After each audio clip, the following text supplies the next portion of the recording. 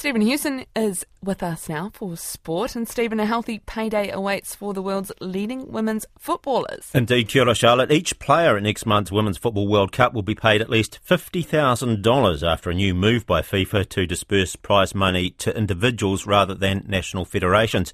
All 23 members of the winning team will take home $450,000 each, part of an $182 million total prize pool that's 3 times more than the 2019 tournament. Felicity Reid has more.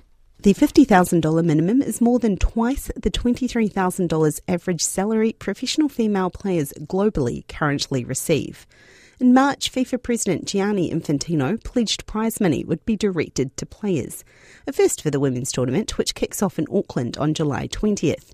Member associations will also receive increased funding based on performance, with winners taking over $7 million home and delegations earning $2.5 million for reaching the group stage.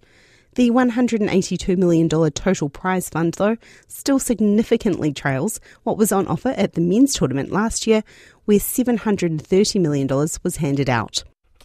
All Blacks and Crusaders back. Leicester Whainga Anuku will leave New Zealand rugby for France after this year's World Cup.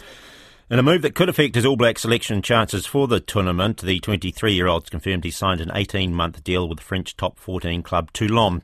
Whainga Anuku says the move ticks a lot of boxes, both on and off the field, indicating he feels he's achieved all he wanted in New Zealand rugby despite playing just 2 tests.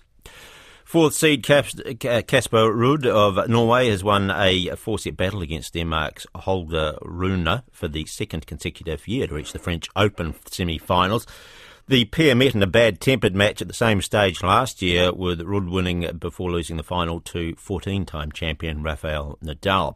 Tonight, New Zealander Michael Venus and his Canadian partner Bianca Andreescu will play the mixed doubles final. West Ham have won the Europa Conference League title, beating Italian side Fiorentina 2-1 in the football final. And Argentina football star Lionel Messi is joining the American MLS side into Miami after parting ways with the French champions Paris Saint-Germain and turning down a lucrative contract in Saudi Arabia. Koina ngā pūrongo hakinakina.